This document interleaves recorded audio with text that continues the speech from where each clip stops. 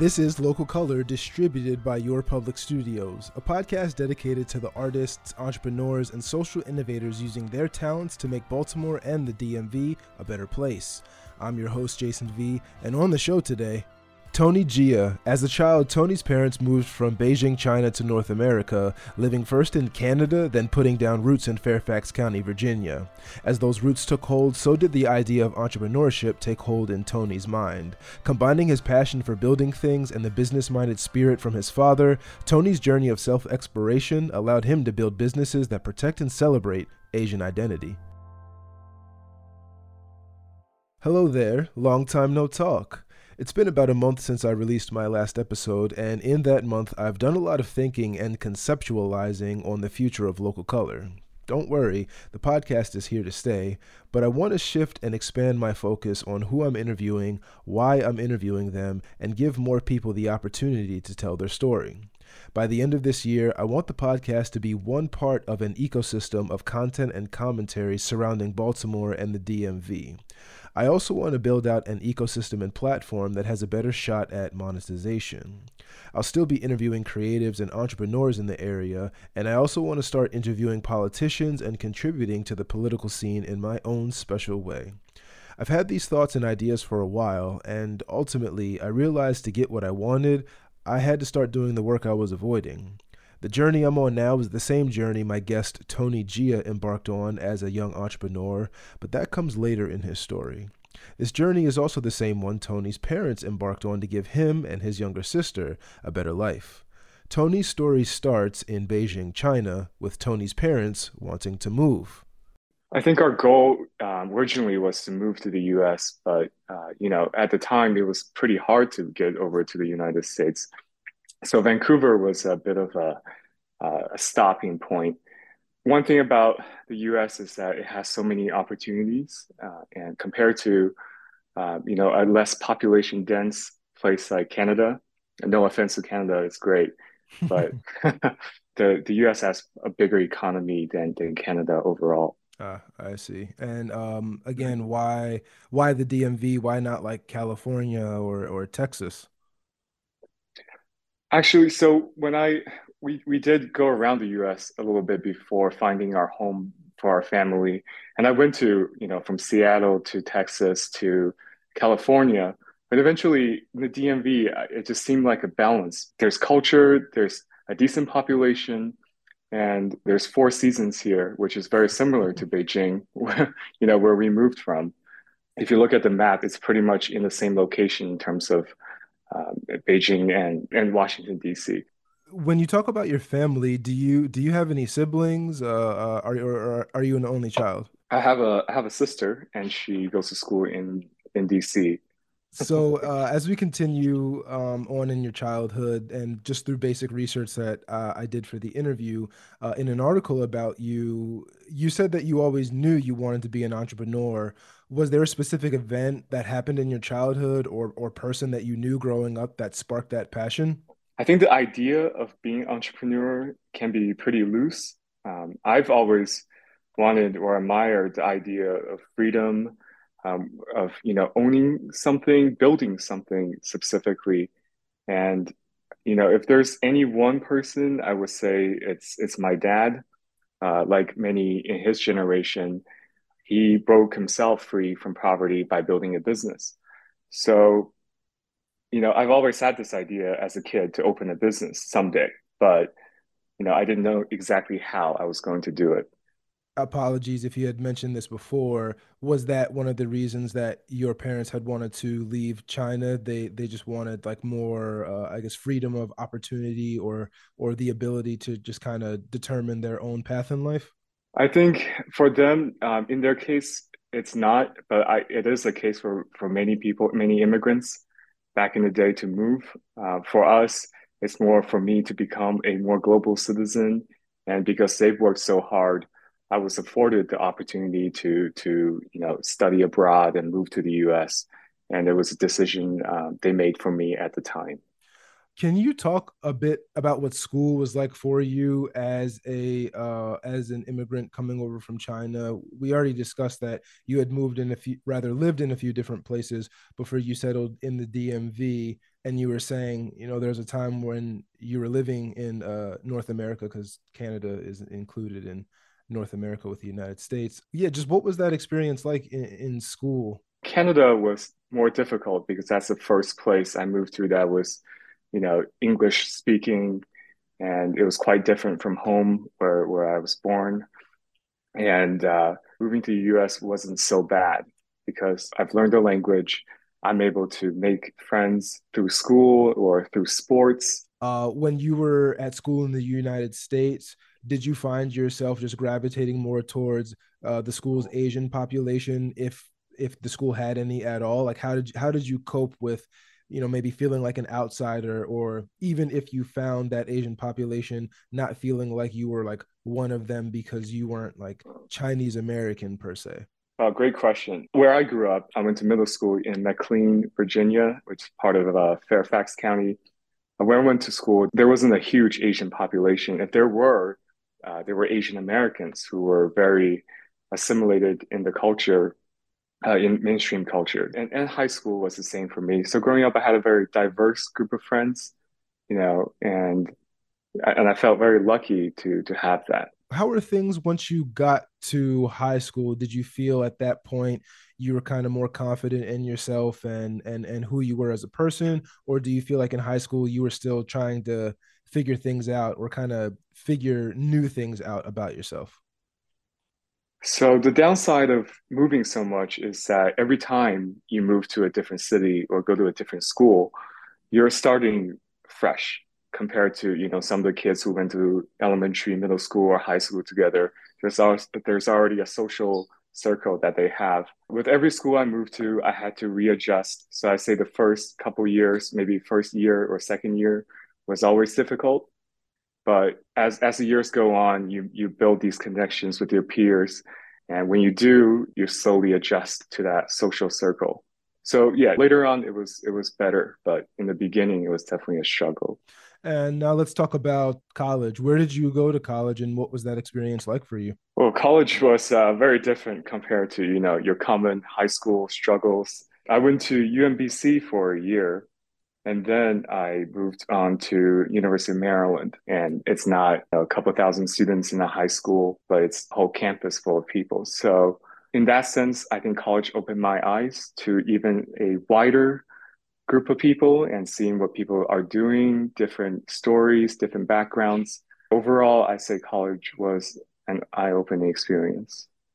What did you major in when you were in college? I know nowadays some colleges even offer majors or courses in entrepreneurship, which I feel like people are still kind of on the fence about because entrepreneurship is more like you said, the freedom to kind of do whatever you want and strike out on your own. So, what did you major in while you were in college? Well, the funny thing is I actually minored in entrepreneurship and innovation. It's a business school program. And you're absolutely right. I think in many ways that entrepreneurship can't be taught. You have to learn by practicing. And I think the most valuable lessons I was able to learn was probably through my professors who have done projects. And when they share their experience, that's something helpful.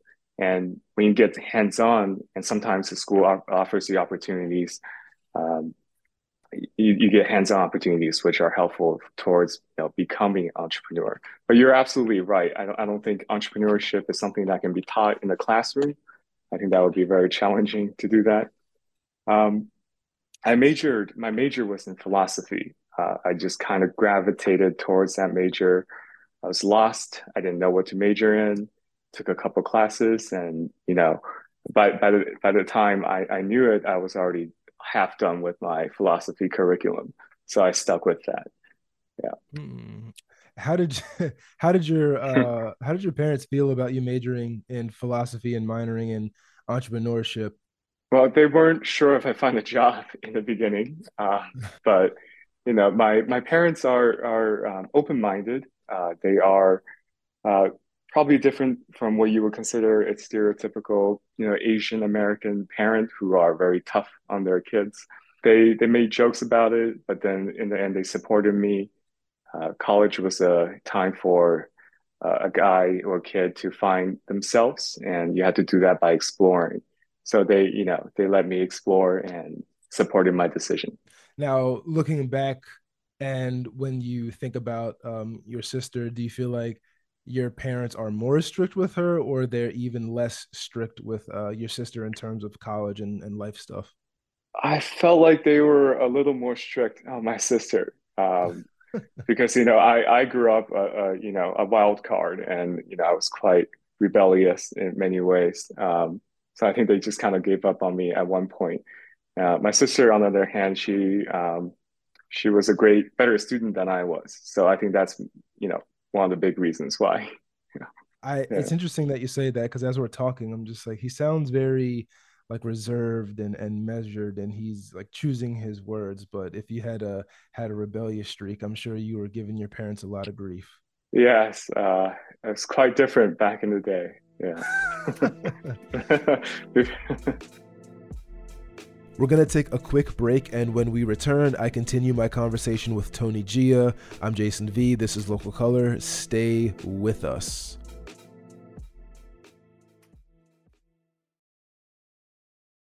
I'm Jason V. This is Local Color, and before the break, my guest Tony Jia talked about his parents being confused by, but ultimately supporting, his unorthodox college path. As we continue our conversation, Tony details his journey from office worker to entrepreneur. So let's talk about life after college. You finished up at University of Maryland. You got your degrees in philosophy, minoring in entrepreneurship and innovation. Did you immediately start a business right out of school, or did you kind of take a gap year, or were you just working, odd jobs like a lot of recent college grads? So yeah, so I took I think I took about 6 months off just to, see what I want to do. I started off working odd jobs and then later on to an office job. One day I was sitting in the cubicles and I felt like maybe there's more I can do. Not saying office job isn't great. It's definitely a valuable experience that I've learned, doing office work. But then, I felt like something was missing. I wanted to go out and create something. So knowing that, it's also going to take a lot of trial and errors. So eventually, after the office jobs, I decided to start my own business. How did you get the idea to start your company? And was your first company Parasol Tree Holdings, or was it something different? Yeah, Parasol Tree Holding was a later company. So in the beginning, I tried to start a bunch of smaller companies. I worked different jobs, mostly um, well, let me rephrase everything. So my first couple of jobs were in the office. I worked for NGOs and mostly NGOs. And from there I had a phase where I really got into content creating and video making. And from there I had a partnership with a YouTube channel called Asian Boss. So when I was living in Asia right after college, um, for the summer, just for the summer break, I did a lot of freelance work. And from there, I fell in love with the idea of making content. And from there, I tried all sorts of startups, and a couple of them didn't work out. The first real company we built was the Art Foundation, where we donated and supported filmmakers who are less fortunate. And we started a film festival here in Maryland, in Montgomery County, called Montgomery International Film Festival. From there, I built my entertainment company, event organizing company. Later on, when I realized there were so many companies and I couldn't do all of them, I decided to open Parasol Tree, which is a holdings company. And we figure out a way that we can, hold on to smaller companies while we focus on our main business, which is real estate. So after college, you worked a few jobs. You worked in the NGO space. You started companies. Some worked out, some didn't, and then eventually you just got the idea. Why don't I just create a holding company, which is called Parasol Tree Holdings? Can you give an overview of what the company does? Right. So after trying a few startups, I moved into the real estate business, and that's been my bread and butter ever since. And Parasol Tree essentially is a holdings company, and what a holdings company does is that it holds on to assets, whether if it's real estate or patents, intellectual properties, or startups, or shares of a startup. So tying in everything I did, which is the creative side, and then the other side is real estate, which is not as exciting to me, but it's slower, but it's also very important in becoming, the support of the company overall. So Parasol Tree, we hold on to real estate, but also a lot of these smaller startups that we've done, and some of the shares that I own in smaller companies, like our event organizing company, is all under this holding company. Something that you mentioned before that I want to go back to. When you finished college, you said that you had spent some time in Asia. Did you go back to Beijing, or did you go to like a different part of China, or just a whole different country? I traveled around, and a lot of the work that we did in terms of video production happened in Beijing, where I spent, the summer after graduation there. And that's when I, fell in love with video making and film producing. Can you talk a little bit about the event planning company that you also do work with Parasol Tree? Yes, there's actually two, and the first one is called A Round Entertainment, and under A Round, there's a couple of smaller brands. We started off, organizing events and parties in the DC area, mostly towards the Asian American community or friends of the Asian American community. It was EDM music. Uh, 99% of the time it's EDM, but we tried other genres.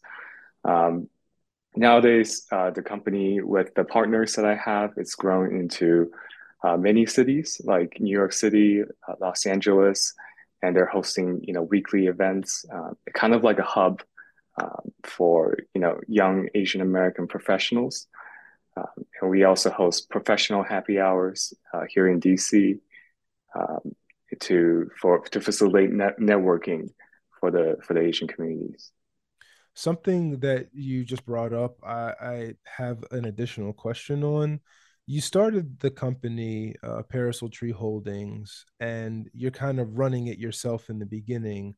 How do you deal with more and more people like coming on to the company and kind of providing their input on something that at the end of the day is yours?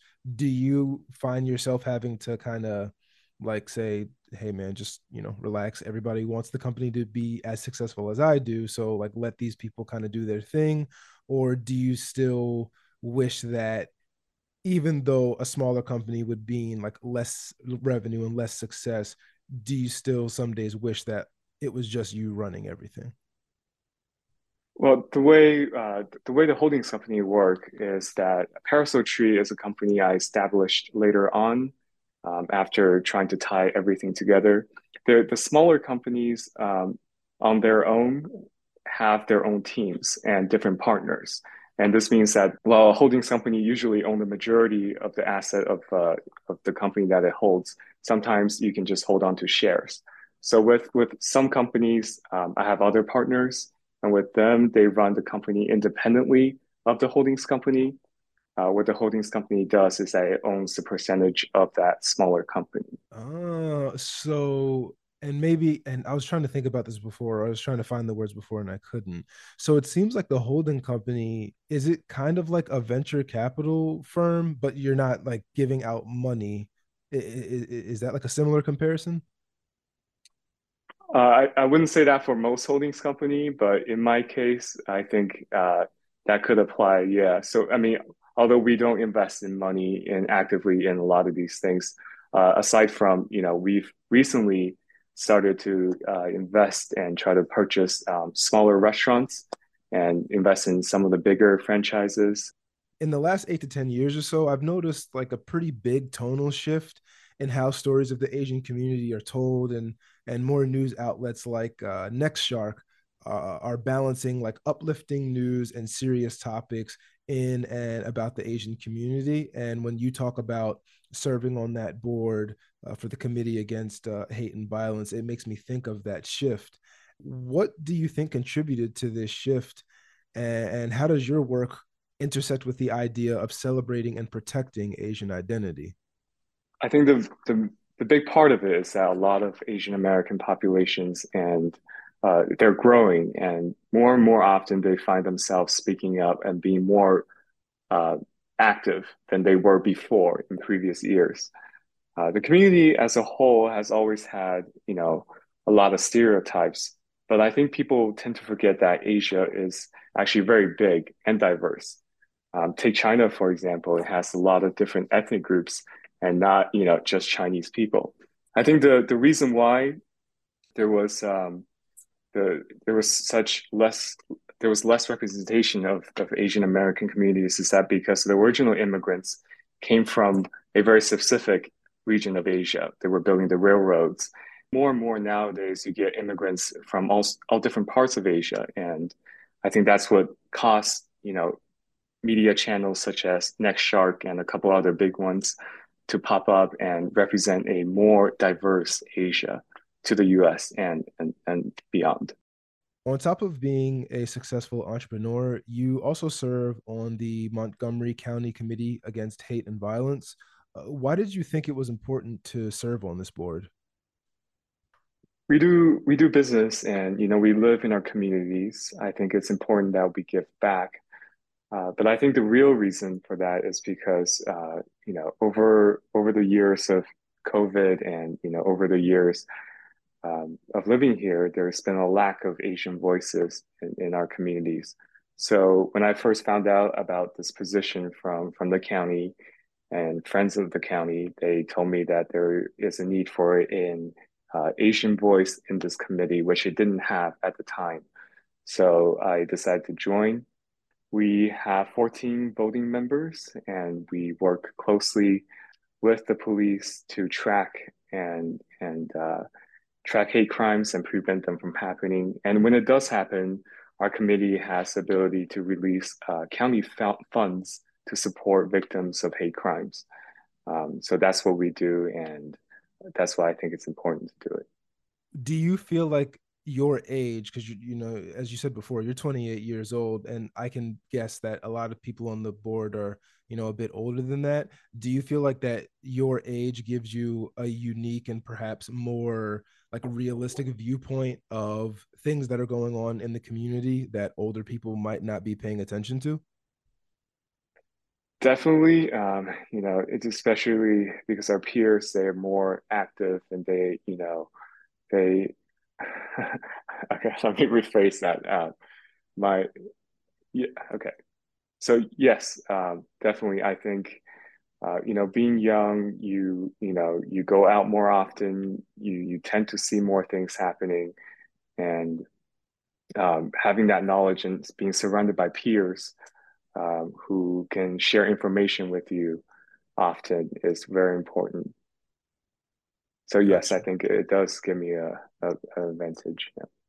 Just about finished up my questions here. So these final two are ones that I always ask my guests. First up, what is coming up next for you? The next couple of months, I will actually be traveling. I haven't been back in Asia in about 4 or 5 years, and I want to go there and see, after our whole COVID deal, and and see some old friends and family, and also to see opportunities and change my perspectives. I think being here, it's very easy to be very comfortable, especially here in Montgomery County. And I wanted to journey out and see things that are different. Sometimes, opportunities don't really come to you on a platter. You have to go out there and try to find them. And I don't know exactly what's coming up, but I am looking forward to it. What do you think makes Baltimore and the DMV such a special place that's worthy of national recognition? I think Baltimore and DMV makes up for the identity of this Washington region. It's, geographically speaking, it's two big cities really close to each other, an hour away. And within this highway, it goes up to New York, and I think there's a lot of potentials, and there's a lot of big companies, corporations moving into this region, and with them realizing that DC is still the capital, it's important, and DC is really only that big, and Maryland is a huge part of the DMV community identity. So I think the future for Baltimore and DMV is going to be huge. Tony Jia, thank you so much for the opportunity to interview you. Thank you, Jason. That was entrepreneur Tony Jia. Check him out on Instagram at Tony the Tiger with 2 R's. Thanks for listening to today's episode of Local Color. The podcast is hosted and produced by me, Jason V. The podcast is distributed by Your Public Studios. New episodes of Local Color will be released the 2nd and 4th Wednesday of each month. Please subscribe wherever you get your podcasts and leave us a review. Learn more about Local Color at wypr.org.